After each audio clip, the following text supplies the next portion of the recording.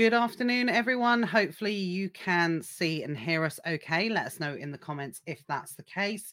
I can't log into my other computer because for some reason, it's technology. It always lets you down, right? I didn't realize that you have to charge this thing. It's like I don't know where the charger is. I'm not in charge of chargers in our business.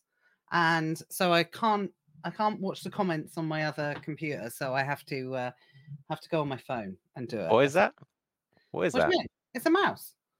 Oh, it's a mouse. Oh, it's the MacBook mouse, isn't it?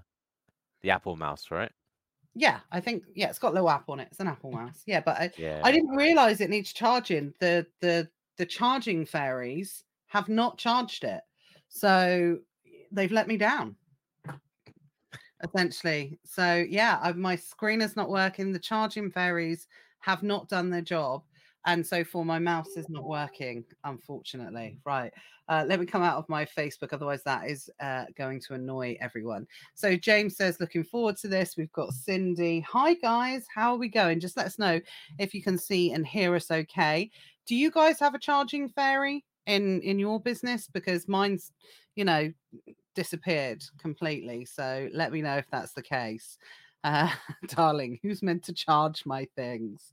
Yeah, I'm just not in charge of charging in any way, shape, or form. So we all have that person in life, right? That does that sort of stuff for us.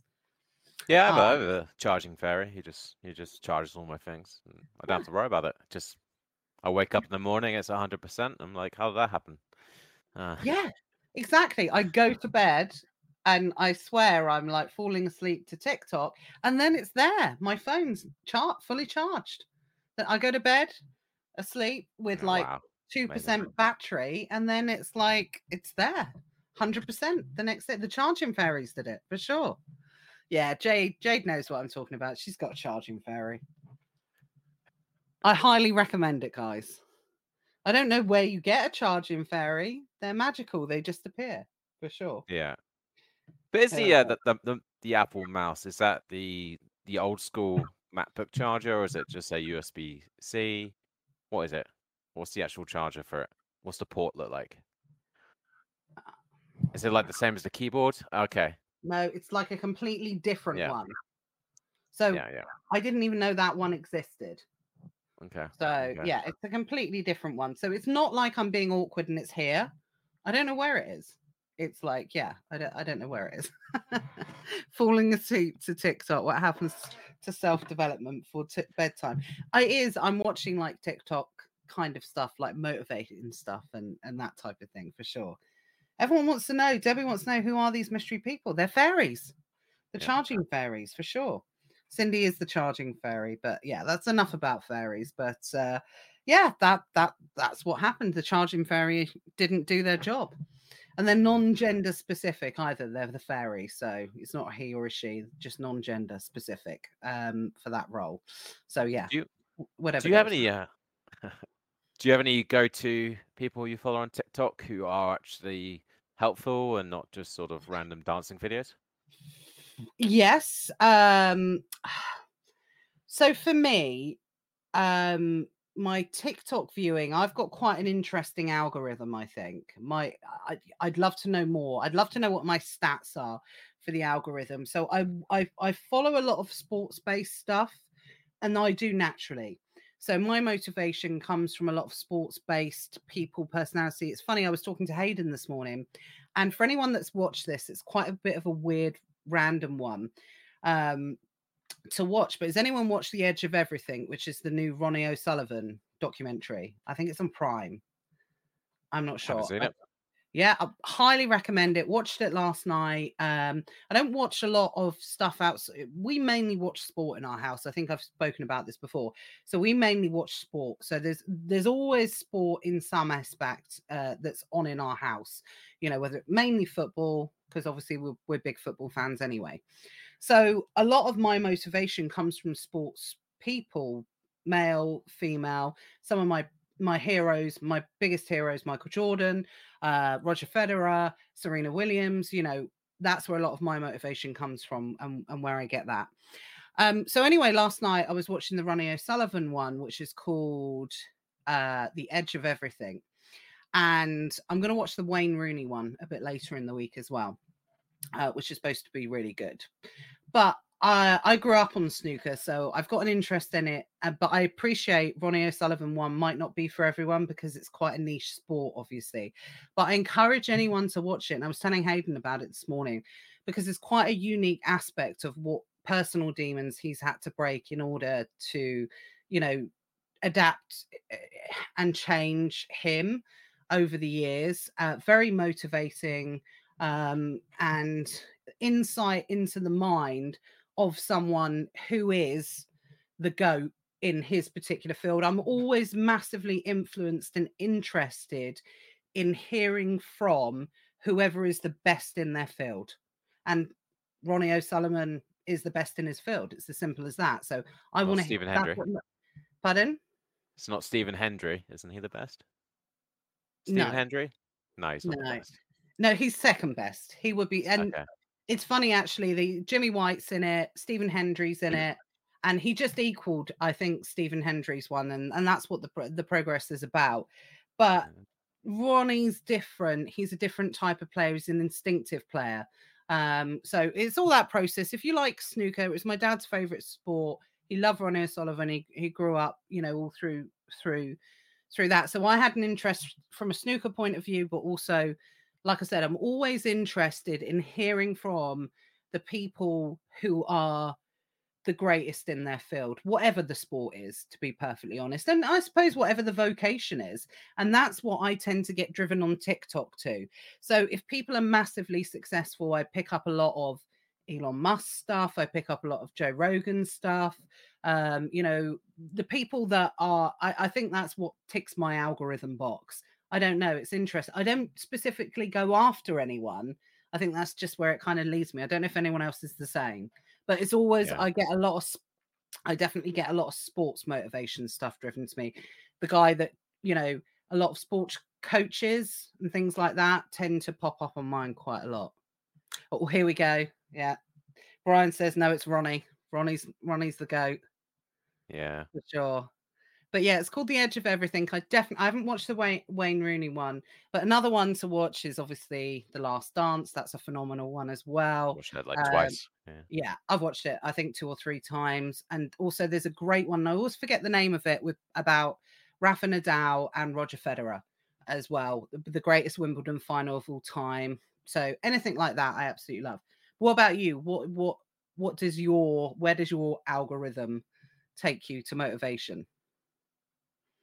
Yeah, I think it's like Elon Musk videos. Annoyingly, I still get the odd like Andrew Tate one, but he kind of annoys me now. Because to be honest, he's just like a guru, isn't he? He's just a really good guru. Yeah. At the end of the day, that's like where he made his money, from being the ultimate guru. Like he just did it better than everyone else because his marketing was so good. Well, his marketing was brilliant. Yeah, but I get the old clip, and I find it so cringe when I see like these normal guys, and they're like the motivational music behind, and it's just like, oh god, it's so cringe. I think I'm getting too old now to watch that sort of thing where you get the, you know, the movie backdrop where like the hero music, and it's behind like someone like Andrew Tate speaking about some castle. I'm just like, it's just so cringe. But yeah, I guess like fighting stuff as well. To me, it's like UFC. You know, I get random stuff like that. But yeah, Elon Musk. My favorite podcast right now, apart from Beyond the Buy Box, is obviously it's like the All In podcast. So I get a few clips from that. So is anyone who watched the All In podcast, then comment. It's really good. It's basically like 3-4 billionaires who have a podcast and speak every week, and they kind of speak about like current events, but they're from different sides of the political spectrum, so they're not just all on the right. So you get quite a good view from people who are obviously very successful in life. So yeah, I really like the All In podcast. It's like you have like My First Million, which is really good, and those guys are sort of 10-20 million successful in business, but then the All In is like the step above, where it's like the billionaires discussing different topics, and they get like presidential candidates on, and really recommend the All In podcast. It's interesting. Yeah. So I get business stuff, a lot of Elon Musk stuff, especially like that where he told someone to F off. last week, which was hilarious. Really, Yeah. yeah, Bob Iger to f off, which It is was, just yeah. crazy. And as a Disney fan, you can imagine how well, do you know what is interesting? I completely understand that, and I totally agree with that. Disney's gone in a very weird direction. Doesn't stop you being an old school fan, essentially. You know, I love going to Disney World and everything. I've actually had a few people say to me recently who knows someone who, you know, friends and family, and obviously probably you guys that have been around me for a while know that we go to Disney quite religiously every few years. Interestingly enough, for the first time ever, I had somebody say to me, do you think you'll stop going with everything that's going on with Disney at the moment? And I was a bit like, I know what's going on with Disney, and I know the trouble they're in, and you know what, how certain people. I'm not going to get into the reasons why, guys. This is not what it's for. Look it up yourself. You'll be able to find that information. But you know, it's a classic go.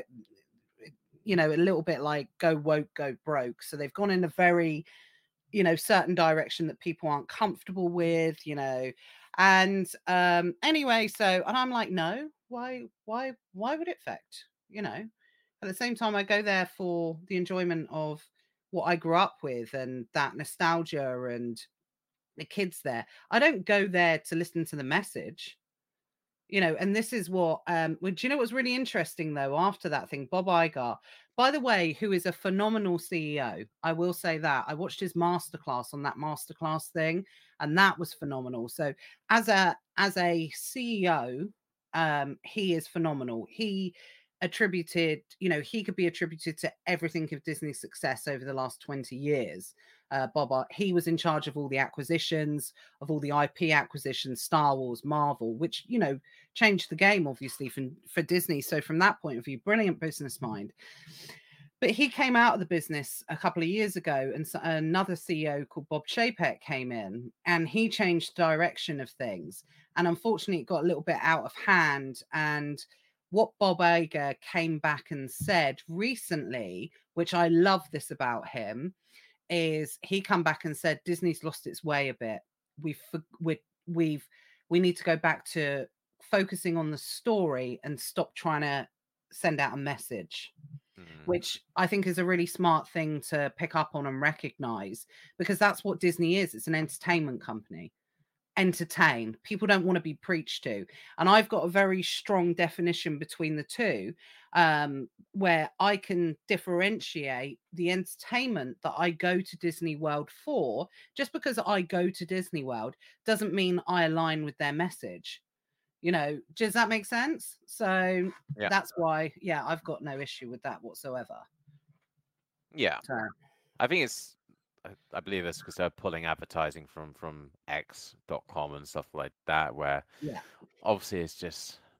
I like X.com because it is, people are right. It's the only news outlet where there's no real sort of censorship, really. It's like or obviously minus agenda. is as agenda, Hmm. which so you can actually get decent opinions rather than every other news outlet. It's the only one left that actually has sort of neutral opinions, and I'm always looking for like opinions in the middle. That's what I always seek out. For me, I always try and seek out information that is right in the middle because I want to hear both sides of the argument. I don't want to hear just one agenda. So Of that's what course. X is pretty good for that. I mean, yeah, it's Yeah. pretty good for that. And I, But you know, yeah, I think that's the same as everyone. And yeah. Oh, by the way, hi everyone. Sorry, we just carry on.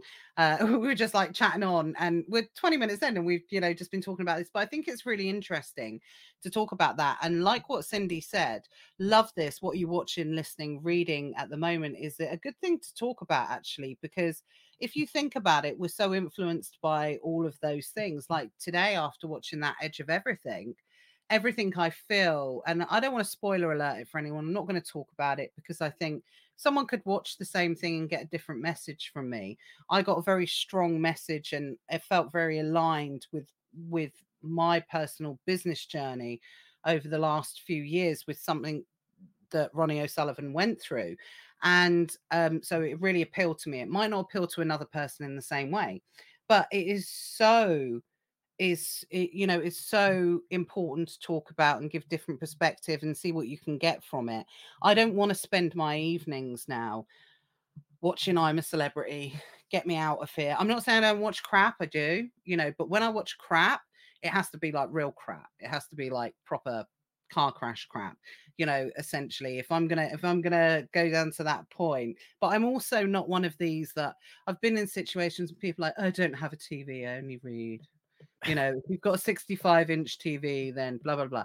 But it's why I watch so much sport, actually. I think sport is always on in the background because with sport, you don't have to concentrate 100%. Where it can just be on in the background while I'm doing something else. So I definitely recommend that. And there's some great suggestions. We've also so if you haven't watched any of those, make sure that you do or listen to those podcasts for sure. Whoever said the Redeem team, that's a brilliant one. I watched that one as well. The Burnley one, Road to Burnley, and even the Wrexham one, that's a great one as well. It's a bit more Hollywood, but good story of determination, that type of thing. So yeah, I love watching all that sort of stuff. Anyway, to the point, but welcome everyone that's joined us. And do you know what someone said about Dave Grohl? Actually, some of the stuff I watch, do you know what? This is what I love about the TikTok, actually. And whoever's put about the Dave Grohl one, oh, it's Chris. He said about that's exactly what I do. So it doesn't have to be sport, but I'm definitely drawn towards anyone who is the best in their field. I like knowing what goes into the mindset or the insight into somebody who is the best in their field. And that could be if someone is a champion pancake flipper. It doesn't necessarily have to be sport or music. I'm interested in people that really excel in life and what it takes to be the best, essentially. So yeah, that's what I tend to get interested in. I watched a guide to do with drums. So that might be whoever watches it, Chris, whoever watches the Dave Grohl one. I don't know if you watch the guy. This is a really fascinating but random one. Johnny, I think you'd like this one. So what he does is he listens to an intro of a song. I don't know if anyone else has seen this. And then the music goes blank. So it's like a song that he's never heard. And then it's to do with the musical ear. And he can continue playing exactly the same tune as what the tune should be. I don't know if I've explained that right, but it's fascinating. So I don't know who the guy is, but he had Chad What's His Face from the Red Hot Chili Peppers doing it. And it was just phenomenal. It was, Chad Kroeger? No, that's not Kroeger. Yeah, the one that no, looks like. that's the other guy. That's the other guy. No, it's not Chad Kroeger. That's the guy from Nickelback. Oh yes, no, it's Chad something. I can't remember. Chad Smith, maybe. Chad Smith. Yeah, that's a really interesting one as well. Anyway, for anyone that's listening, but is it Drumeo? Yeah, there we go, Drumeo. Love that one. So, question for you: do you think talent is inborn? Do you think you're born with talent? Do you think you're born with these skill sets? And then obviously, the greats are the people who work have those skill sets and obviously put the hours in over time. So, like all the famous documentaries, obviously, like Michael Jordan. If you look about like Kobe Bryant and Cristiano Ronaldo, they go before practice and after practice. They're always the first to get there and last to leave. How much? What's your opinion? I always think I don't know what the answer is, but I think sports people are the best comparison to that for someone natural talent versus hard work. And I do think a really good comparison is obviously the argument of who is the GOAT in terms of modern day football, Lionel Messi versus Ronaldo. And, equally, you could ask 100 football fans and you'd probably get a 50-50 result on both. But what is quite obvious is Lionel Messi is through talent and Ronaldo is definitely through hard work. He wouldn't have achieved the level that what he achieved without hard work, discipline, like you said, getting there before. I'm not saying Messi doesn't have that because obviously he is, you've got to have that. But I do personally think to be the greatest of all time, it's not just on hard work. You've got to have the talent as well. And another good example is someone already mentioned, again, Andy Murray versus someone like Djokovic, Andy Murray versus Federer.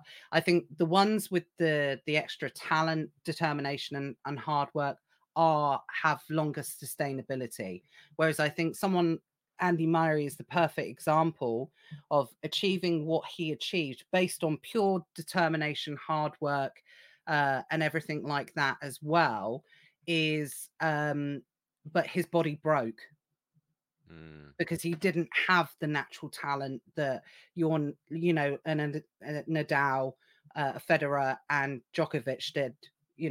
So yeah, I think you can get to the same level, but I don't think you have longevity if you don't have that natural talent as well. I don't know what you think. Yeah, I think there's certain things you're supposed to do in life, and a lot of things are inborn, in my opinion. So take yourself for instance. I think you're supposed to be sort of in front of a camera and speaking to audiences. You're a chatty person, and I think that's probably, I'm sure you're like that all your life, where you're always quite chatty and sociable, right? Yeah. Yeah.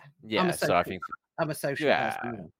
So that sort of talent to host and be in podcasts and present, I think, is always just an inborn ability that you'll be naturally a lot better than someone else at the majority of people. So yeah, I do think so. I think there is it's a big Yeah. part of it. Yeah, I think definitely. I think talent plus that level of determination will always win over, hard work, unfortunately.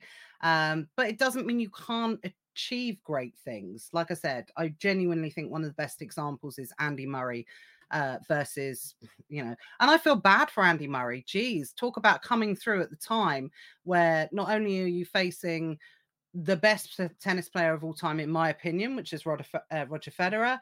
Then you've also got two waiting in the wings, Nadal, who, plagued by injury, but then Djokovic as well, which, like someone else said, Djokovic will be on paper the best tennis player of all time. He will now. But for me, it will always be Roger Federer because of that natural ability and talent as well. Hey, I didn't know we were starting a sports podcast, but here we are. But same reason for Michael Jordan. Well, we as made an well. announcement last week that we're now a Yeah, sports podcast. I know, definitely. And you know what? It could float my boat a little bit. I could definitely I could definitely go down that route. Pivoting. Yeah, it is so fascinating. And that's what I said. I get a lot of inspiration from. I do get it from sports. I do get it from business people, especially women in business.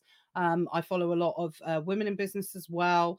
But definitely for me, sports people will always bring me the highest level of motivation and where I go to. Yeah, I've seen Air. Love it. Love it. Love it. Love it. Yeah, when I was training for my fights back in the day when I was doing Muay Thai and fighting, I'd always go to other athletes for inspiration, and like David Goggins as well, of course. Yeah. But I'd always look at like UFC fights. I love him. Yeah. I would always look at UFC fights, and people were going for like 25 minutes full out and just not seem to be tired, and listening to them do interviews and how much work they put in, and that would always motivate me, and from other great people, sort of thing. Yeah. Yeah, and you're right, Chris. Would Murray have done as well if he didn't have the three to push himself? Absolutely. Again, you've always got to have someone to chase. There's no doubt about it. But yeah, one of the best movies of the year for me. Absolutely loved it. What a great watch. Matt Damon's one of my favorite anyway as well. So that ticked all the boxes for me in that respect. Right. Well, let's move on because we've got two other main things that we want to talk about today, but one we'll kind of talk about quickly. And then I really wanted, Johnny, we don't get Johnny that often on Beyond the Buy Box because you're always like jet setting around the world, or, you've got the warehouse and all these things. So I wanted to dial into you this time of year, what it's like kind of running your operation at this time of year, being one of the biggest UK sellers in the amount of units that you sell on Amazon. So I wanted to kind of touch base with you on that whilst you're in the thick of it, busiest time of the year. So before we do that, I just want to give a quick update on obviously on the Section 3 that some of you guys would have probably known by now that we'd been going through. And I don't want to spend too much time focusing on this because I am going to do a separate video and a PDF based on the whole experience, that if it rears its ugly head again, that you guys will have, instead of me just saying, oh, watch the Beyond the Buy Box podcast where we talked about it for 10 minutes on the 6th of December or whatever. I want to have something tangible pinned in the group that you guys can go to if it rears its ugly head again. But good news, obviously, is we got through the section 3. We received the notification on the 9th of November. We actually, for anyone that doesn't know what it is, it's a section 3. They put your account under review because they suspect that you are selling inauthentic products, counterfeit products. They withhold your funds, and then they give you either a brand or they give you a certain amount of ASINs that you essentially have to prove that you're not selling, that those goods are not fake, they're not counterfeit, they're not inauthentic, and you have to prove it. And they request a list, as long as your arm, of documentation to support that, or evidentiary support that those products are not fake. Okay, and you as a company, you're not a dodgy person, you're not this and not that. So we had that, and this happened a lot of time. It happened to a lot of other sellers, and a few other sellers were having like 3 or 4 different ASINs, one ASIN, something like that. We got 18, and at the time we were like, there's no way we're going to be able to prove all this. You know, being a reseller, we didn't know if what we had was acceptable, that type of thing. So anyway, that happened on the 9th, and we thought, okay, we're going to do this. Anyway, to cut a long story short, and I'm going to cover all this in the processes anyway as well. Last Friday, we submitted the information, I think, on the 18th. So I think we submitted it. No, sorry, not the 18th. I think we submitted it 8 days later on the 16th, because we had a document that was 356 pages long that contained all of that information that they were requesting. So, you know, it takes time to gather 365 pages of information and put in a certain order, which we suspected that Amazon wanted. So it had to all be, you know, put around and do this. And then on Friday, which was the 1st of December, we got the notification. And I must admit, after all these years of selling on Amazon, I didn't think I was shocked. But I was shocked. They just accepted the appeal straight away. No issues, no declines, no, we need any more of information, none of this. You know, Johnny, how shocked we were. We were not expecting it. I was even talking about at some point, we may never see this account again. That was very early days, because there was 18 ASINs associated with it. And it's quite unusual, I think, to have that many ASINs associated with it. And then the fact that we got through it without a decline, and also without an interview, because interviews are something that people are seeing at the moment, requesting an interview. So yeah, we were kind of shocked. But then it's one of those things that we did everything they asked. And I know people are saying, yeah, but I've done everything they've asked. But my biggest tip here is to say, have you done everything they've asked? So, you know, I think that's quite a knee-jerk or a standard reply when you see a rejection from Amazon, to think, well, I've sent you that. But have you understood exactly what they want? Because you may think you've understood what they want, but have you? So I think that's you need to almost take personal feeling out of it. And the way that we worked through this appeal was very point and do, essentially. So it was like, it was a tick box exercise. We took emotion out of it. Does that make sense? It was very much, they need this and they need this in this format, and we put it into that. So that's how we went through. And I can't talk about it in detail now because it would just be like an hour of talking about it. So I'm going to put it all in a document that shows the format of how we did it. And like I said, 356 pages of it. But everything that they asked for on the list, we supplied, with exception to the letter of authorization, because we didn't have it. It's as simple as that. So if you do not have it, again, this is another tip, certainly do not try and fake anything, or try and change anything, or manipulate anything, or yeah, it's just not worth it on Amazon. They will find out for sure. So the other thing I would say is as well, and I know Daniel's watching, he did a post to the contrary, and I don't want him to think I'm picking. He went through and he's been passed now, so he's done the same. The other thing that we didn't do is we didn't hassle account health, which I have been told on quite a few different occasions. The more you hassle account health, the less they deal with it. Not from a, oh, we're going to annoy them point of view, but it's like every time you call them up or every time something happens, that it's almost like they put you to the bottom of the pile again. And and it goes through that process. Now I can't prove that. Doesn't come from Jeff or anyone. I've heard it from a few different people. I've suspected it for some time. But all I can say is go on our experience, which is we did exactly what they said. We supplied it in the format that we'd heard and researched was acceptable.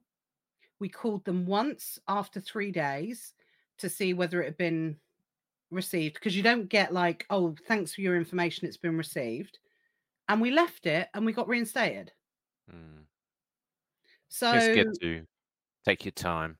Take your time with it. You took your time. we took our time. Yeah, 1-2 weeks before you replied and made sure you had everything right. Yeah. So we actually, I don't want to say this too loud just in case Amazon's hearing, we actually were missing about four pages. So it should have been 360 pages. We were missing 3 shipping confirmations. And yeah, so we were missing 3 shipping confirmations. So we were worried about that. We were like worried, okay, we're going to get rejected. We were expecting to get rejected. We were confident that we'd done everything that they'd asked, but it also got to the point they gave us a time limit. We had to submit everything in 10 days or face suspension.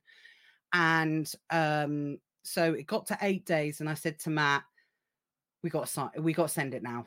It's better to send it and then not. So that's what we did. And yes, it got through even with some missing information. But like I said, we're talking one bit. If what's 18 divided by 356, 10. So it's each ASIN probably had 10-15 pages. So there was like, out of 4 of them, 1 page was missing out of 4 of them. Now I have by the way, Darren, I'm going to come back to your comment in a moment, because I know you guys have been battling a bad suspension for a long time. But what I have heard thrown about of, in jest, and I know Matthew Wright said it as well, is the fact that, and I want to dismiss this even as though I know it's been said in jest and a joke, because I don't want people to think this is fact, is I have heard that, oh, Amazon saw it was 356 documents and just thought, oh, we'll just pass them. Amazon do not do that. That is not something that enters Amazon mind. So I don't want anyone thinking, oh, okay, great. If I submit 500 pages of documents, they're just going to pass me. Hopefully you'll agree with me on that, Johnny, right? It's funny. Yeah. I to be honest, I'm a little bit with that rumor. I actually think if someone think it is the case? Not 100%, but I just think if you saw 350 pages, I bet they scan through and be like, okay, this looks like this seller knows what they're talking about. They don't look dodgy. They like kind of do like I imagine they sort of scan through rather than like reading every single word, right? Yeah. Do you think they scan through and read every word? I doubt it. I bet they just scan through and like, okay, this looks pretty legit. Okay, we got this ASIN. Okay, cool. The seller seems like they know what they're doing. Let's just reinstate them. I think they must have some sort of algorithmic software that picks up. And I think it's like a tick box thing. So say, for instance, if you submit all that, and this is pure wild speculation, guys, This is wild speculation, but it kind of makes sense. I think they'll like give you a score, say for instance, like 20, then they'll have like an algorithmic thing. And if you hit that 20, you pass, maybe, and they scan through it. I'm not saying they sit down and read every single thing, but I think you hit certain benchmarks for sure. There was no. Oh, there we go. Daniel said I was told they're using software for this. So yeah, it's got to be something algorithmic. So, but at the same time, I really don't want anyone to think that you could just submit 500 pages of irrelevant stuff. Everything was exactly what they asked for. So let me go back to Noreen's comment. Did you submit everything in one PDF? Yes, we did. So we'd actually heard, and this is why. So when we first got it, we rang Account Health and found out. And Matt very quickly sort of said to the person in Account Health, surely you've got some sort of, he said, this is going to be hundreds of pages of information. Surely there's something that's going to block this email coming through, because they told us to attach every page to it. And they were like, no, we've got blockers. Just send it through. It'll be fine. Just attach, which I know some people have been told. But then we'd seen a couple of success stories where people had sent it through on one PDF. And we didn't want it to get rejected through the sheer size of the file. So we did it on a PDF, and then Matt reduced the PDF down. Does that make sense? I know it will to you, Johnny. So I will check. I don't know if Matt's watching, but we had to reduce it down to a certain gig. Is that right? Okay. Is that right? Yeah. In order to get it through. In order for it to be, compress it. So because the file was so big, obviously. But yes, it was on one continuous PDF. So one attachment. Yeah. When you're doing your so for any other sort of IP complaints, if you're doing your plan of action, then you can write it out in Word and save it as PDF, and then you attach it as like a letter, right? Because the little box doesn't give you enough room to do your actual appeal.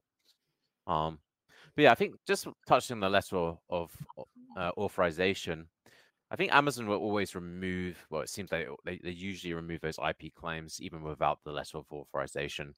But the issue is if a brand does it, they can just keep filing the same complaint. So if you do get some sort of IP complaint, it's better just to remove the listing after removing the complaint. But we've actually got our account health back up to 1,000 now. So suck it, Paul. It's not Paul Hudson who's watching, by the way. Let's make that clear. Not you. So we're actually we've managed to get things back on track now. So you seem to you can get a lot of the IP complaints removed, just even without letter authorizations. Yeah.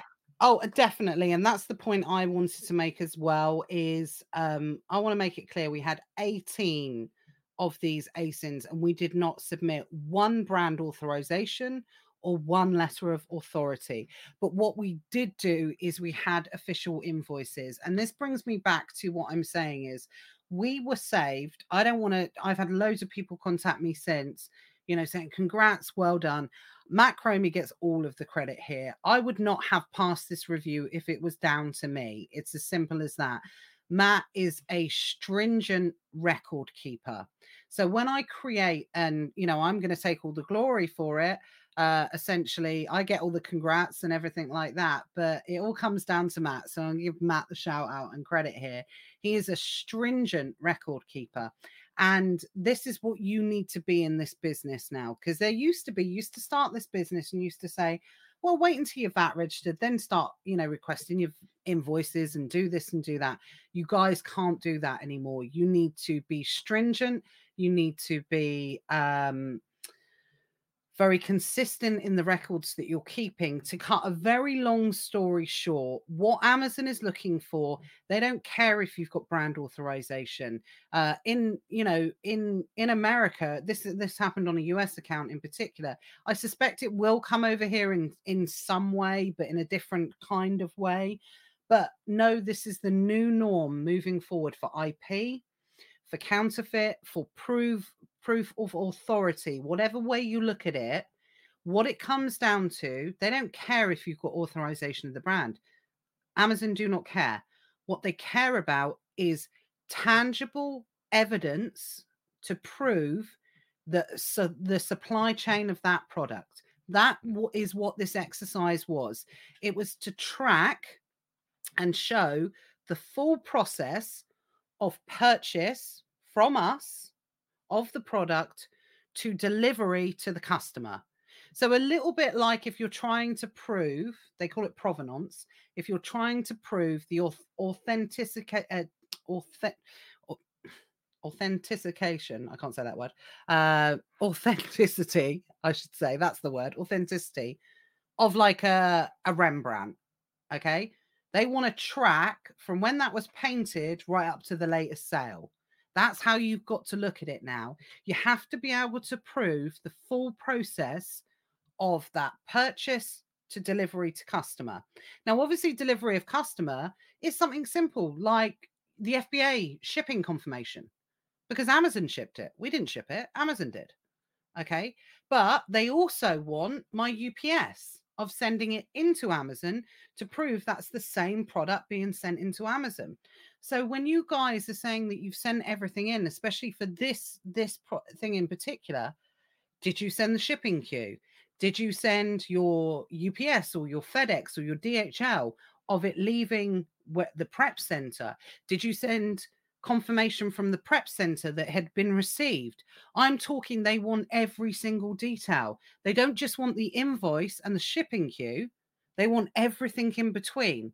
And then on top of that, they also want to know who I've purchased it from is genuine. So we also included link to the product on the website, link to the company's address details, and confirmation on the website if they had it that they were an authorized supplier, and a link to that point. So, and this was for every single ASIN, as well as all our own personal company details as well. So I know when people are saying I supplied all that, have you supplied it at that level? That's what they're looking for. So not only am I covering my back, I'm covering the person's back I've bought it from. So I think if you ask yourself that, if you can say yes, that you've done everything like that. And like I said, we even submitted missing some information. So from what I've seen where people are talking about this issue in particular, I don't know if people have understood the level of what needs to be supplied here. That's why I'm going to create and put together this PDF showing what we'll do is I'm not going to do one with 18. I'll do one ASIN start to finish of everything that you need to supply for this, because this is here to stay. This isn't going anywhere. So from now on, if you purchase a product, and you have to have an invoice if it's bought online, but they will accept a till receipt as well, providing it details that product and shows that product exactly. If you are purchasing from somewhere that they will not give you an invoice with the product showing exactly what it is, or if you're purchasing retail arbitrage and it says item toy 36, just stop buying from them. Yeah, I agree. You know what's really funny about this is that Amazon retail are probably the worst for not getting authorization from the brand. I've spoken to and worked with a lot of brands before who always complain about leaks in their supply chain and how Amazon retail somehow always get their products and they have no knowledge of it. Most of the cases, this is what actually happens, by the way, is that a brand will complain to me and I'll be like, well, are you selling to someone like Costco? And they're like, oh yeah, we sell to Costco. And then the Costco, basically what Costco do is they sell them to Amazon retail. So Yeah. this whole brand authorization thing, it's so rich coming from Amazon who do it themselves. They're the worst for it. And then they will cut the price under like MAP. They will go low of the price. And then the brand's like, what the hell? Like, so I don't, it is a pain because it's like one rule for us and one rule for Amazon. It is. Retail. And I do say this all the time, unfortunately. I'm always going to play devil's advocate on this. You know, I always have to feel like I'm the person that not the voice of reason here, but it really is a simple choice. And me and Matt argue about this. Me and Matt Cromie argue about this all the time because that's his response, you know. But they're doing this, and you know they're the worst for it, and whatever. I'm like, it's their playground. You have a choice whether or not you play on their swings or not. You know, you can walk on by and you can go to the next park. You know, you can play in the green open fields, but if you want to slide down their slide, if you want to swing on their swings, you got to follow their rules. It's as simple as that. And it, you know, and the thing is, they're going to be the ones that are going to be telling you not to slide down the slide backwards, but they're going to be doing it themselves on the next slide. And you have to accept that. It's as simple as that, unfortunately. Is it right? No, of course not. But everybody has a choice. Nobody is forced to sell on Amazon. Nobody, you know, yeah, you're not, no one's got a something to your head. You know, I can't say the word because it'll get banned on Facebook. But yeah, it is a choice, unfortunately. So it is a case of do as you say, you know, not as we do. But I want to go back to Matt's sorry, to Darren's comment. I know that they're going through a rubbish suspension. It's interesting what you've put there, actually. It was an IP claim. I want to find the comment. And the company was willing to retract it. So that's always the first thing to do, is if you've got an IP claim, the best thing to do is to get the company to retract it. But in this case, they're actually saying it had gone over the time frame to retract it, which is, yeah, ridiculous. I get that. But I don't know if you guys have already done this. If you have already done it, there's not much more you can do, obviously. But have you asked the company to write you a letter on a headed template? Just, you know, if they were prepared to do that, maybe get back in contact and say, look, they can't do this. Would you mind just popping me over a letter? They can email it. It doesn't need to be physically sent on headed company note paper, just to say and give them the information that we are happy to retract this claim.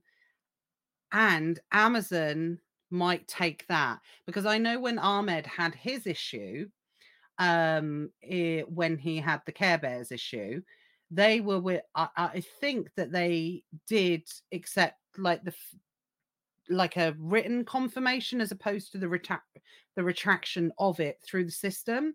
So that would be my next play, if you haven't done that already, is to get them to do that and see if that's something that can be retracted from that point of view. I don't know if you've got anything else to add there, Johnny. No, not that I'm aware of. No, I don't think so. I think we're all good. Yeah, I think that's all you can do. But then again, don't give up, guys. Don't give up. I know someone that got their account back after 3 years. I know you're 14 months in, and I know it feels like you want to give up, and it feels like it's a permanent suspension and you're never going to get it back. But you will get it back. You've just got to keep persevering with it. It's as simple as that. Ring up, speak to account health every time you submit. I do believe the rumor of don't ring them on the same day of submission, wait a couple of days, submit, wait a couple of days, then speak to somebody there. And if you get a helpful person, you know, they can't tell you exactly, which is ridiculous, what is needed. But it's about finding that right format, unfortunately, about how to submit it, when to submit it, what to do. But perseverance above everything else, I'm afraid. But yeah, and of course, speaking to someone, I don't know if anyone's handling the suspension for you now. If they are, then it's just a case of keep going back to them with the information to reword and send in every time you get a rejection. Yeah, my VA just works with Seller Basics, and they just email each other with plan of actions, and most of the time it always gets removed. Pretty much any IP claim now gets removed. So yeah, I highly recommend a company like Seller Basics or to work with someone who just knows what they're talking about and knows Amazon. Yeah, that's what they specialize in, right? Yeah, definitely. So good. Give them it a would be shout. good, actually, if we can see if we can get anyone from Seller Basics to come on. Yeah. The thing is, I'm sure the lead guy, he's American, so He's good. Yeah, I listen to all Well, of his I was going to say talks that's in New okay. York. We accept Americans too. Yeah, yeah, we're just not just a UK podcast. We're Yeah, we also accept America. All Americans welcome too, for sure. So it's massively frustrating, Darren, completely, but just keep going, keep going. Yeah, and they'll be holding they hold your money, they hold the stock, and then they charge you storage whilst it's happening. It's a scam. It's awful. I hate it. And it's so frustrating. And I'm not even going to try and patronize you by saying, oh, it'll be all right. And that's the way it is. It's incredibly frustrating. But you've just got to persevere with it, unfortunately. But I am definitely going to do the separate video and PDF to show exactly everything that was included. David said, did you send invoices along with the order confirmations? We sent just invoices. We actually, in this case, we had invoices for all. So the advice from me now has to be only work with people supply invoices. Like Superdrug, I know, is a big one. They won't supply invoices, or for certain things. So if you know that, you take a gamble to continue to order those moving forward. But what was funny, we did have one purchase from Superdrug on this, and it was one that they'd sent the blimmin' invoice on. Like, of all the luck in the world, it was the one that we sent the invoice on. So yeah. Oh, and another thing as well, bit of a misconception. We had a couple in there that were Amazon flips as well. So for me, that's confirmation. Although I've had IP claims reduced in the past for Amazon, removed, for IP claims in the past, but just for me, extra confirmation that actually Amazon flips, if done correctly, are totally acceptable on Amazon, because we obviously passed the review and we had quite a few Amazon purchases in there as well. So just from that point of view, it's the company's Seller Basics. I don't use them, but Johnny, I know you do, and you definitely rate them. Tom uses them as well, and he rates them a lot. Yeah. I think they're great. I've always said that it'd be nice for a UK company to come out who knows UK law as well. They do know a little bit, but they're more obviously well versed with the American law. So I've always said it'd be nice for a UK company to come out with that, an IP specialist in the UK, because then I'd feel more comfortable knowing if anything terrible will happen, then we could take people to court, because a lot of this stuff, like if you do get suspended for like IP complaints and you are actually buying through the right channel, then it's anti-competitive behavior, and I don't think it's actually they have legal grounds to stand on. So it's nice to actually have that support where if the worst comes to worst, you can sue these brands and actually have a leg to stand on. Yeah. Yeah, absolutely. I mean, the hardest thing is nobody, especially in the US, you don't want to get involved in litigation if you don't have to, essentially. But having someone on your side definitely is, for the price it costs or anything like that, it's absolutely worth it. But I almost feel like this is the second. I mean, we didn't actually get suspended for this; we were under review, but obviously funds withheld, everything like that. And I genuinely didn't know if we were going to get through this. As time went on, I was getting more and more confident. But day one, I was like, it's over, not going to sell on Amazon, that type of thing. And I've had so many lovely compliments from people saying, how do you, you've got nerves of steel. How do you stay so cool? Believe me, the first 24 hours, I did have a bit of a meltdown. I'm not going to lie over it. But at the end of the day, I think experience in just general business. I'm not a flapper anyway as well, so that helps naturally. But it is that reassurance of knowing that everybody, everything is resolvable on Amazon for the Relentless. I knew it was always going to come back. It was just how long it was going to take, how much frustration were we going to have to endure. It's a bit like a game of chicken, I think. Who pulls away first, essentially. So you're almost playing a game of dare or chicken with Amazon. It's like, who's going to break first? So, and that's what it is in a lot of these cases. But Darren, Chantal, definitely try and get a letter on company letterhead from the person withdrawing the complaint. And I don't know, that feels like that could might be a missing piece of the puzzle. So please keep us updated on that. I'd love to hear if that, did anything, or if it didn't, then I would know I'm talking rubbish or not. For sure. It would be confirmed. Just what Karina said then. Sorry, you took it away, Johnny. Sorry. Just what Karina said. Did we do a summary page? I actually can't remember on that. Because like I said, Matt did it all. So yeah, and again, Matt said we interpreted everything differently, so we just sent everything we had, but we sent it in a really methodical way. So we did do a summary page, but again, I'm going to detail everything of that. So it was like, welcome to our 18 ASINs, kind of selling life. So yeah, it was done. It was a load. It was like a shitload of information, but done in a really formatted, methodical way. Point and do. This is this, but we didn't annotate as well. So again, mixed messages on both. Matt was like, should I highlight, which they say you can, should I highlight on the bank statement the purchase, because they'll never find it? And I said, no. I said, I would rather have it come back rejected than get a suspension for manipulation of documentation. So ours went through without annotation as well. So that's what I'm sticking with, and that's what worked essentially. So yeah, hopefully that will help. But like I said, I will absolutely do a I'm going to do an overview of it, and everything will be fully laid out, what we did, why we did it, how we did it.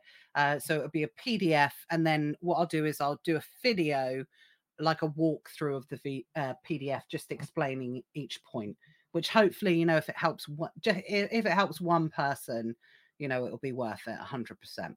But yeah, we sent everything including the kitchen sink for sure. So yes, that was our little adventure, but I must say I'm incredibly grateful. We got through it relatively unscathed compared to others, but all credit to Matt Cromie. His like I said, if it was down to me, I'd still be out. Funds withheld. Matt Cromie is brilliant at documentation. So you've just got to be able to store. Anytime you buy something now, you got to have the full process. Little bit, it's just little things like shipping couriers. What we didn't realize is they get rid of the information after 3 months. So then you have to manually request it, which takes weeks and time. So every time now, you just got to save it and or print it or do something. You've just got to save every bit of that supply chain process. I know it's a pain in the bum, but it's part of what you have to do now. If you want to stay in the game, that's what you're going to have to do. It's not just a charging ferry. He can also do other things. Matt Cromie. I know. He's a document king. He is a document. He's one of these. This room that I'm sat in is in the office, and wall to wall is like the Kallax IKEA things with the boxes in, and they're all labeled, and it's got like electric bills from 1998 and stuff like that. If my house ever caught fire, it would go up like a tinderbox. Honestly, there's so much paperwork in this house. Matt documents and keeps everything. So I'm not allowed to throw anything out until it's 7 years. So I always say to him, can we get rid of that? We don't even own that anymore. No, got to keep it for 7 years. So think like that. You just got to keep everything now. God. Can you come to my warehouse and just sort of organize the paperwork? Yeah, he's king of paperwork. So yeah, for sure. I know he is goat of Amazon rules, for sure. Yeah, he likes justice. He says he missed the charging ferry thing, so we'll just move on. We'll move on from that. Right, so back to you, Johnny. But yeah, guys, keep your eyes peeled. We're going to be there's going to be a lot of content that we're going to put together around that. So it could be the last time we hear about it, but if it isn't, then you guys will have the information that you need. And like I said, it was quite funny when I said about it. Someone mentioned, oh, I didn't know if you're going to create a course on it and charge for it. I would never do that. This information should be available for all. It shouldn't be behind a paywall. I said that from day one. As soon as we got through it, I would document the whole thing for everyone to use. By rights, I could stick it in the Hive, behind the paywall, essentially, and say it's privileged information. But there's information, I believe, that should absolutely be available to all. And this is it for sure. It's why we run the communities that we do. So yeah, for sure, we're gonna do that for sure. Make sure it's available for everyone. So back to you, Johnny. Johnny, Yeah. you're in a warehouse I am. and you're not in an exotic location. So why are you there? What happened? I know you can't go into it in too much detail, but obviously you were known for someone traveling the world while having it all, having the warehouse, but you got pulled back to the warehouse unexpectedly. And here you are talking to me in the UK. Yeah, I can't share too many details, but a couple of months ago, 2 months ago, we had to let go of our warehouse manager for gross misconduct, and to be honest, he wasn't just doing the best job. At the same time, we let go of our stock controller, and then the warehouse's manager had some family members working here as well, so a stepmom and a brother. So basically, overnight, I sort of lost 4 staff members. So this is the thing when you create a business, sometimes you've got to step into different roles and put on different hats temporarily while you try and rebuild and get back into the business. So that's where I am now. For the last 2 months, I've been managing the warehouse as well as running software businesses and the back end team. So it's kind of been non-stop. Yesterday, thankfully, we have a new guy in. Fingers crossed will be the one who will take us through to the next sort of 4 or 5 years in this warehouse, and he's a lot more mature. But yeah, we kind of lost our management team, but the business is never been better actually right now in terms of sales and growth. We've had such a good October and November, but it's sometimes, like you were saying to me, it's good to get back in the business sometimes and just sort of really just sort of stick your nose in and yeah. Yeah, I think what's interesting, you can become too detached. And I know Tom Parkinson spoke about this. Obviously, one of the reasons why he closed his UK business, which he was very transparent about by his own admission, lots of things had changed in Amazon, but it was a very outsourced business, became too detached. And I think by your own admission now as well, that I did say, because obviously we knew that your new operations manager was going to be starting this week, and I was like, please, Johnny, I hope you've not booked out like a flight on the second the day after he's there. But team I leader. think, So the guy saw yesterday was more the manager, team leader. The operations manager is another role, which is more Amazon side, like business brand relationships and etc. Yeah, go on. Sorry. Yeah, and I think what's interesting is we all go through these periods in time, regardless of whatever size of your business that you run as well. That I said to you, I think, didn't I, last week or something like that? Are you grateful? I actually think, grateful it happened because you've stepped back into the business. We all knew that from a business partner point of view that Johnny, you had places to be. You were going to be in Greece over Christmas, everything like that. That all got cancelled. You stepped back into the hold. You changed your plans for everything. But now you're through the worst of it, essentially. Like I said, you see it more as and you're grateful for the opportunity that it happened, because now you're in a slightly different direction, but heading to a better place. You were in a worse place, and now you're heading to a better place, right? Yeah. So my biggest stress factor for the last year has been the management of this warehouse, just because of how needy. I couldn't really do much. They're sort of just a bit useless and always messaging me and asking questions, and that was always a stress factor for me. So getting rid of that pain, it's long overdue, to be honest.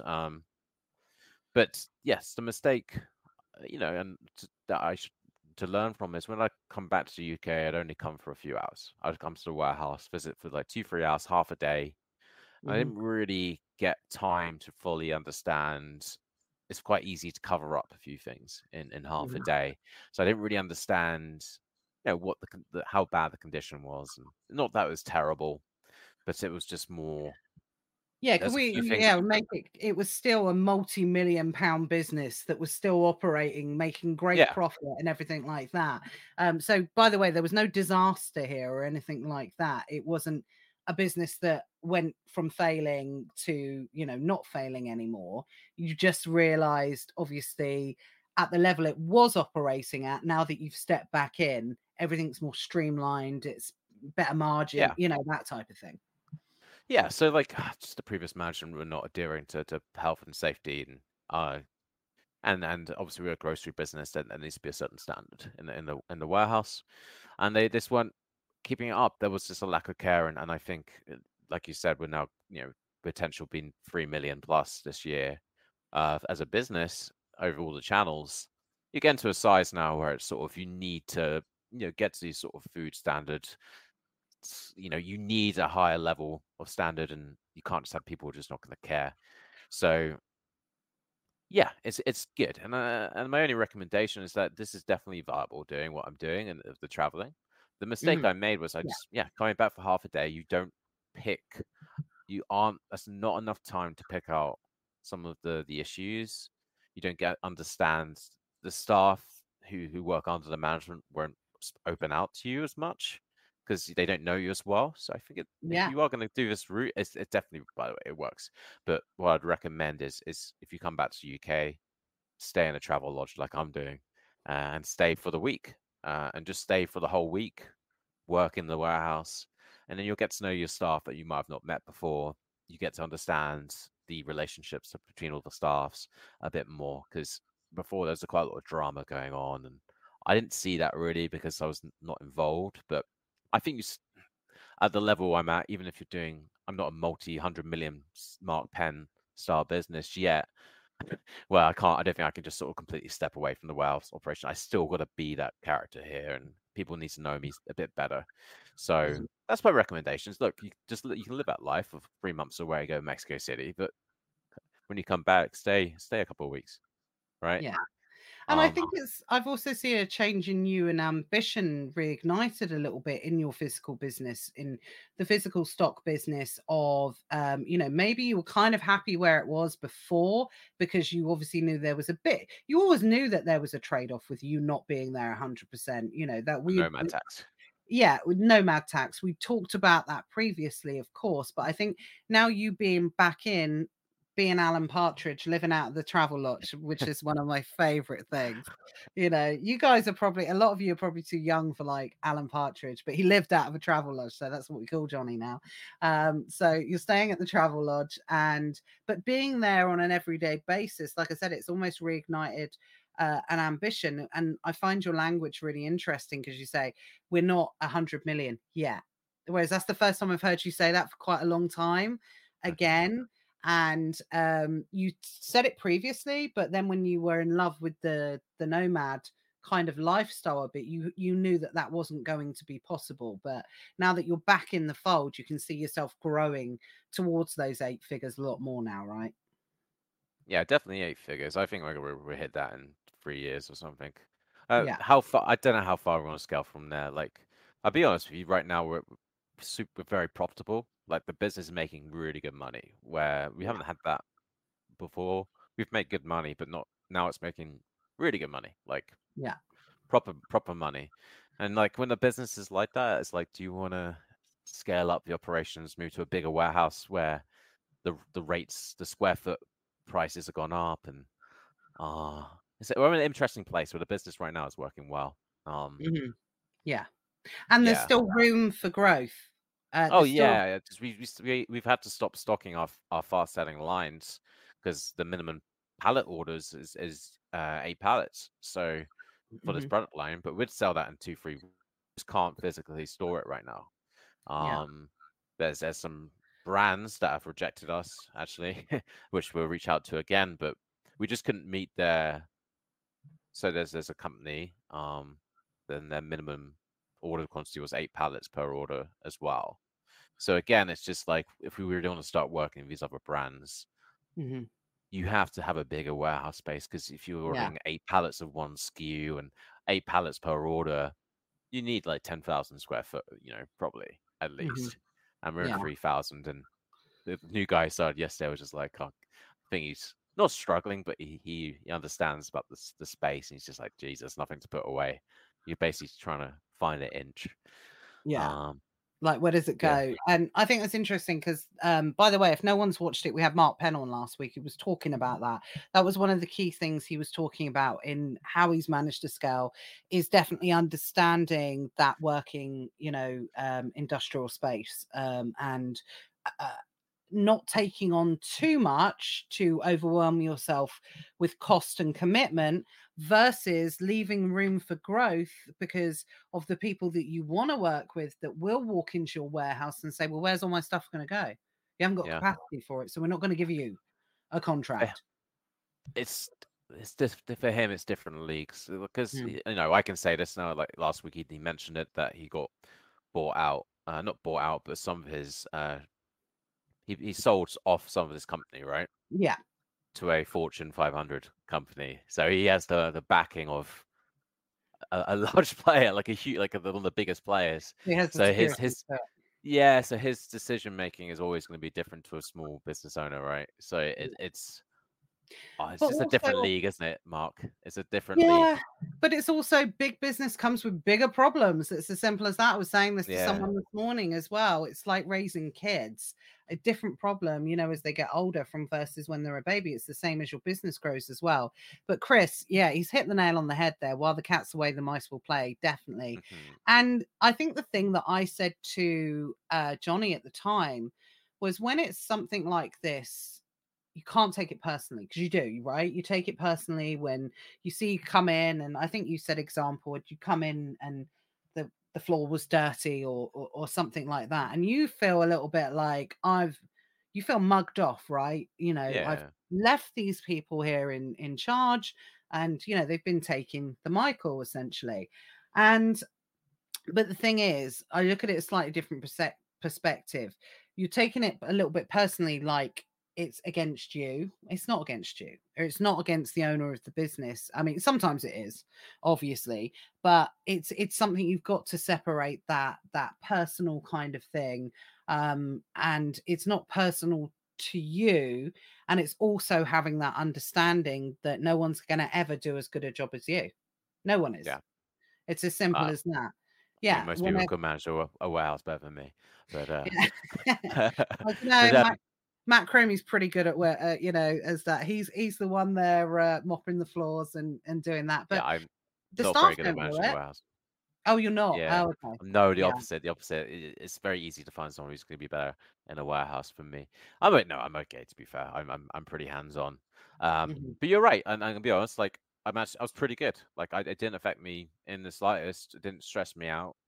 I was a bit, mhm. you when it happened, we were actually on a call, and obviously I was shocked then, like of Yeah. what happened, and I can't go into the details, but from then, me, I just cracked on, Yeah. you know, Yeah. just cracked Yeah. on, and that's the best thing in business. Is the business will only fail when you give up, right? And to be honest, Yeah. it's And just sometimes, yeah, you've got to have the understanding that at some point in your business, like for instance with Tom, his options there was, okay, I need to crack on with the UK business, get it back on its feet, or I just close it down.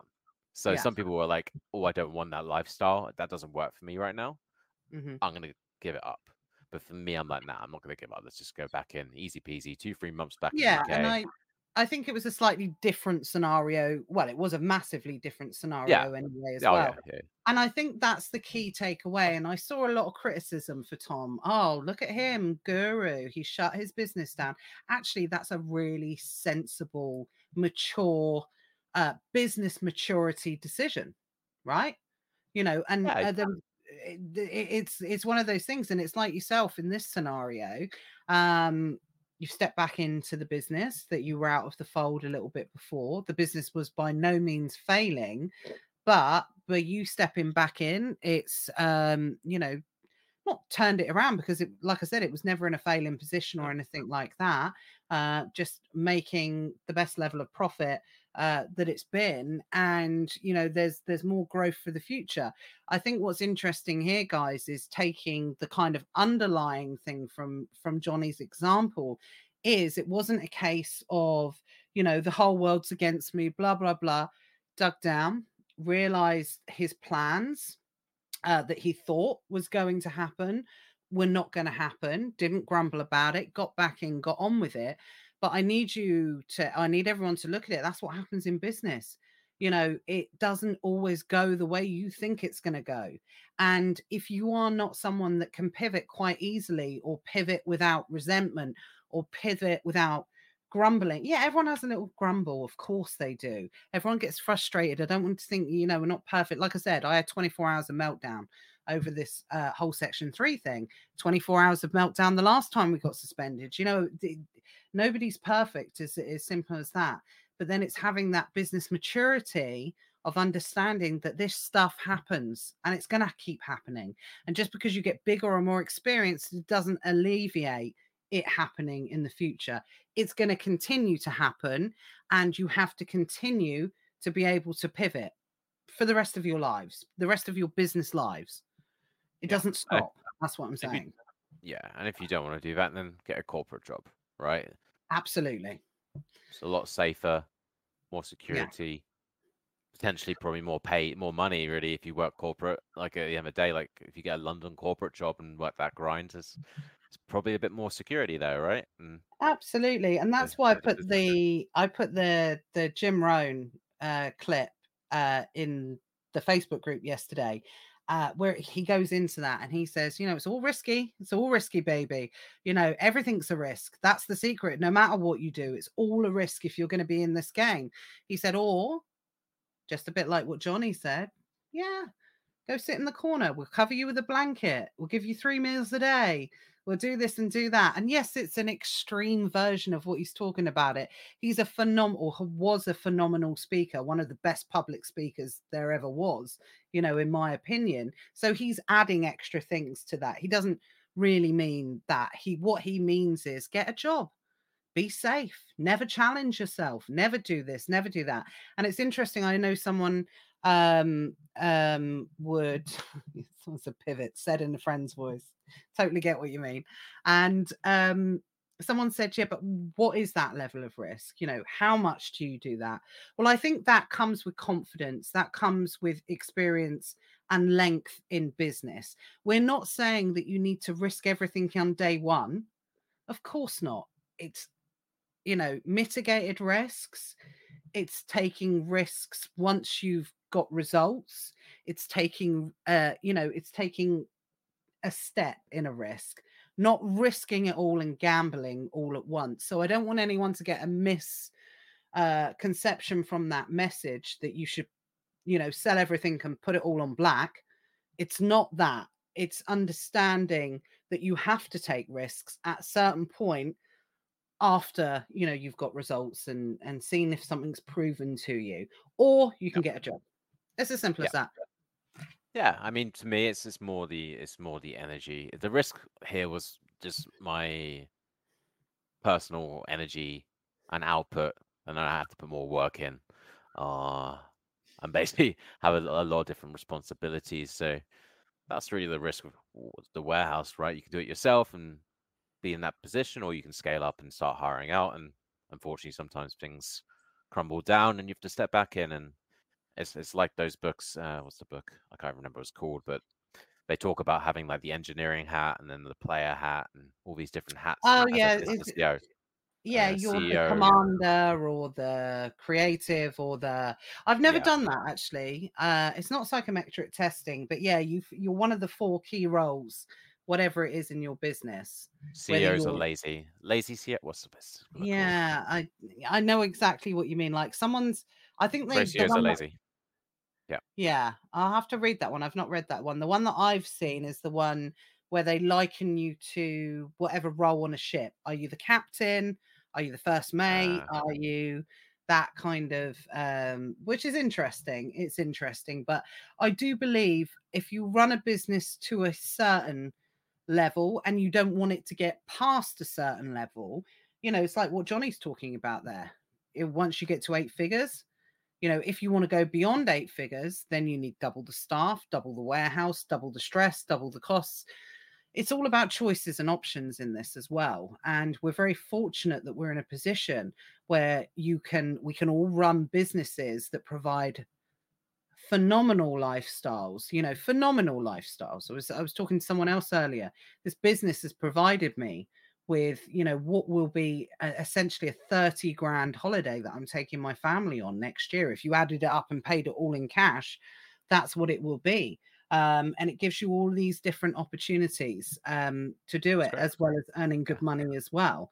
So, but you don't have to sell your soul, and you don't have to do this because of all the great services and prep centers and whatever. But you can have a really great business operating at a certain level. You don't have to be a Mark Penn or whatever. You can do what works for you.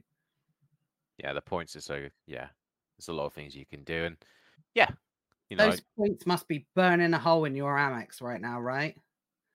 There's a lot of points, but no, I hate saying this because it's like I don't want to like be self brag, but I paid to get my parents a gift to take them to the Maldives and next year as well. So I got their flights to the Maldives, so like a direct flight. So put them on business flights to the Maldives and back, and just stuff like that is nice to do in your business and sort of pay back a little bit and stuff like that.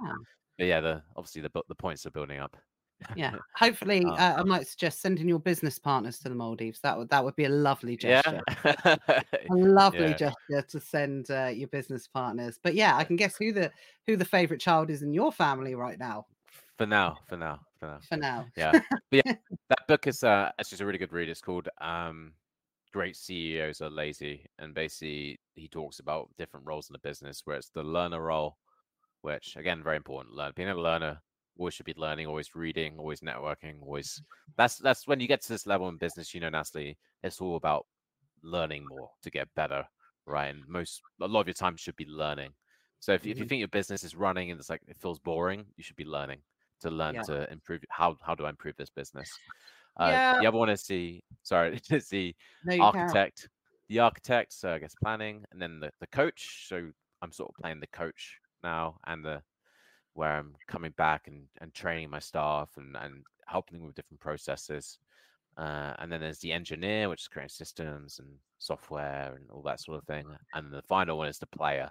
Sometimes you have to go into the player role. So right now, for the last 2 months, I've been in player role, where I'm back in the warehouse as the player, managing it and in the business. And in a couple of months, I will slowly go away from the player and go back into the learner role, which is what I think is the optimal one, is to always be in that learner position. But I think always got to be the player in the business. Exactly. And I think you've got to have, like I said, if you've got ambitions of running a business, anything up to about 10 million a year, I'm not talking about turnover is vanity and everything like that, then if you're gonna run anything up to a 7-figure business, you're not going to just play one role in your business. You have to wear those multiple hats. It's as simple as that. It's only really when you start getting into maybe a bit of venture capitalism money and bringing on CFOs and things like that, and going down that direction, like what we're talking about with Mark, where Mark can't wear every hat that needs to be worn in that business now. So there's a good, and that's why I loved having Mark on last week, to show that what can happen. That's what can happen, albeit very on a rare scale, but it can happen. But what it takes to achieve that, essentially. But most of us mere mortals, like today, I'll be doing like 5 different things, 5 different of those roles, today. But Johnny's right, it's the learner. So what I will always say as well is, if you are not always absorbing something, I learn more now than I have ever learned in my period in life. I've learned, I absorb more now. So if you're that person that ever contacts me and says that you're leaving the hive because you don't have time, then think about it. Either come up with a different reason to tell me why you're leaving the hive, because that doesn't cut with me, because you have to make time for this information. You have to make time. Yes, it may not be a priority, that type of information that's being provided, but don't accept that excuse of yourself. Don't kid yourself into the fact that you do not have time to learn, absorb, and, evolve. It's the most important part. It's like it's learning about, you should be always reading, learning. So, for instance, these section threes and learning, listening to his podcast and learning how you had 350 pages and how you got all the paperwork together. You should be listening to these sort of podcasts and learning. Okay, Natalie's mentioned about the shipping confirmations and how they expire after 3 months or whatever. I can't remember what you said, 3 months. Yeah, 3 months. Yeah. So, that's learning. You should be telling your team now, oh crap, Everything needs to be saved and put into a folder. Yeah. let's get a Google Drive and sort this out ASAP. If you don't have that, and that's part of the learning experience. And I think every CEO entrepreneur, 50% of your time should be in that learning. Always learning. And that's the good thing. You like, if someone walks into your office and you listen to this podcast, you say, hey, I'm at work, like, I'm learning. So it's a good excuse to not do anything, because you can just sit there on the sofa and put your headphones on and be like, I'm working. Exactly. It is. We're all working, baby. We're all working. There's no doubt about it. I've not read that Great CEOs. I'm going to read that. I love the sound of that one. Like I said, I've read something similar about the captains of the ship, but that one sounds really cool. So I want to read that. So like Cindy said, loving all the suggestions. Interesting question from Chris, and I think we'll make this the last question of the afternoon, because before we know it, like Johnny always tells me off for going over the hour. He's like, keep it to an hour, keep it to an hour. But it's so easy to like fall into it when it's interesting conversation, not just between us, but obviously you guys as well. And that's why we love dedicating the time to do this. Yes, I know we should be like 30 minutes or 40 minutes or whatever, but we wouldn't be us if that was the case, or I wouldn't be me anyway. But what would you say? Actually, let's throw this out to everyone. What would everyone say? What do you think is the top level a one-man band can achieve? I take it you mean financially in terms of turnover, because obviously profit is something else. So what do you think, Johnny? I'll say what I think, and then let everyone else know. Does that include VAs? I guess it does. Yeah, including VAs and prep centers and things like that. So being a one-man band where you are the overlord of everything, but not physical staff. Okay, not physical staff. Okay. So, Chris says no VA. Okay, no that's VA. it. I'll do VA versus VA then. I think depends on, again, first question is what market. If it's the American marketplace, obviously you're looking at a different answer because you've got to 10x all the numbers. But I reckon if you self-prep and did everything on your own, you could probably do $500,000. That's my exact figure, $500,000. In America, maybe that's... In America, that would probably be like 2, because the turnover is so much better. Turnover's better. Everything's more expensive because it's in dollars. So I know what you. I know. I don't think. I don't think 2. I think like. Can't prep that enough stock. No, I don't think you'd be able to physically prep enough stock. So doing everything yourself, with no VAs, $500,000. That's exactly. It's funny. We're exactly the same figure, because that's exactly what I was going to say. And then team of VAs for sourcing, VA admin, all the VAs, and then a prep center. I think comfortably you could probably get, and this is where Johnny and I might differ, I think you could comfortably get between 1 and 2 million, but I think you'd struggle to get beyond 2 with a prep center. Yeah. A single prep center. Yeah. If you just do the maths of this, say like if you're self-prepping to FBA, I reckon if you're doing it yourself for 8 hours a day, you could probably do 400, 500 units a day. You're working 30 days a week. So 500 times 30 is 15,000 units. Say your average order value is 20. That is 300,000. So yeah, I mean, if you're self-prepping and working 60 hours a day and you can somehow work 30 days a month, and be able to send out 400, 500 units a day, and then the other 8 hours sourcing, maybe you could do the 1 million 2 million, but you'd be Yeah. working around the clock. And I guess that's it's a difficult. That's because you're playing 3 roles because you're working 16 hours Yeah. a day, 7 days a week. So Yeah. And it's interesting because Chris has said here, another Christopher, managed 1 million during COVID, no staff, no VA, no prep, no fulfillment. how many But hours you're I do know, obviously, Chris, and I know you'll be interested. I know be happy to confirm this anyway as well, that you were working flat out. And obviously it was during COVID as well. And I'm not taking any, that is a phenomenal achievement, by the way.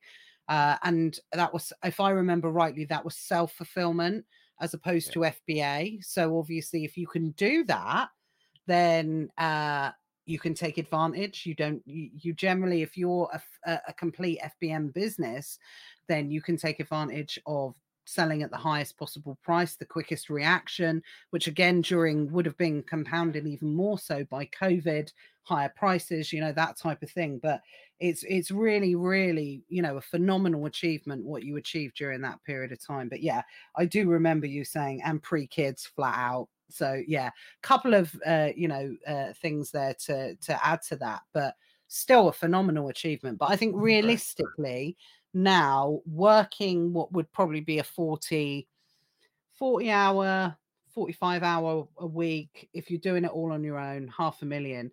But then if you're doing it all on your own as well, what you've got to take into account, you don't need to probably hit 2 million because your margins are going to be so much bigger. You're not going to be paying prep fees. You're not going to be, you'll be able to capitalize on merchant fulfilled as well, which generally brings higher margins anyway as well. So what I would always say, be careful what you wish for. Big business, big turnover doesn't necessarily mean big profits. So 500,000, one-man band, if somebody is happy to do that day in, day out, really capitalize on merchant fulfilled and some of the other things we're talking about, you could be 20% net margin easily. 20% net margin, could even be more, could be 25% for sure, which is, 150,000 profit a year. bloody nice. That's probably enough for you as well. Yeah, you'd be all right with that. Don't know, it does make me laugh whenever Johnny says, yeah, high profits, we're doing this really well. I don't think it's so wasted on you, Johnny. So wasted. I know. So wasted. Oh, to be fair, I did buy, I think I'd said I bought a golf driver, which was pretty pricey. That was my first expensive purchase for about 3-4 years. But bought a golf driver, sport myself. Yeah. It's like 400, I think it's like 400 quid. But yeah, that's probably like a meal out the family for you, isn't it? I guess. At times. Well, there are 4 of us anyway, but no, I know. It wouldn't be bad. It wouldn't be bad. But no, what's interesting is I was getting my daughter ready this morning, and like, I don't know if anyone's seen those sort of TikToks where like all of your packages, I didn't order them all on the same day, but they all turned up on the same day. So I brought them upstairs, put them all away. My skincare had run out at the same time. Some makeup had run out at the wrong time. I just had this box full of stuff. And my daughter, she hates it when I spend money. She's like, whenever I can't go shopping with her, she's like, how much? How much? She's like, Mummy, what have you been buying? I said, and I found myself justifying it to a 7-year-old. I was like, it all came at the same time. I'd run out of this, and I'm like, what am I doing? She's 7. Why am I justifying it? But yeah, I do. I have been known to like a purchase. That's all I'm going to say. I have been known to like a purchase. So yeah. That's funny. But we will leave it. We will leave it there. Right. I mean, yes, that was a lot longer than I thought it was going to be today. So apologies, guys, if you thought you were just going to be tuning in just for a few, an hour. So we will try and stick to it next week. So I'm not sure. I think we've got a guest next week, but I shall let you know in the group as always. Thanks for your questions. Thanks for your participation. Johnny, great to have you back. I know initially it was at your detriment, but it's great to have you back. here and back in the warehouse, and great to hear everything's going so well again on well, not that it wasn't, but you get what I'm trying to say. So we will see you next week, guys. If you're a Hive member, we'll see you at 7:00 tonight. But as always, keep those questions posting and look out for some new videos this week. And also all of the stuff about Section 3, we'll get that posted as quickly as possible. But have a great day, everyone, and I'll see you later. Take care. Cheers, everyone. Thank you. Bye-bye.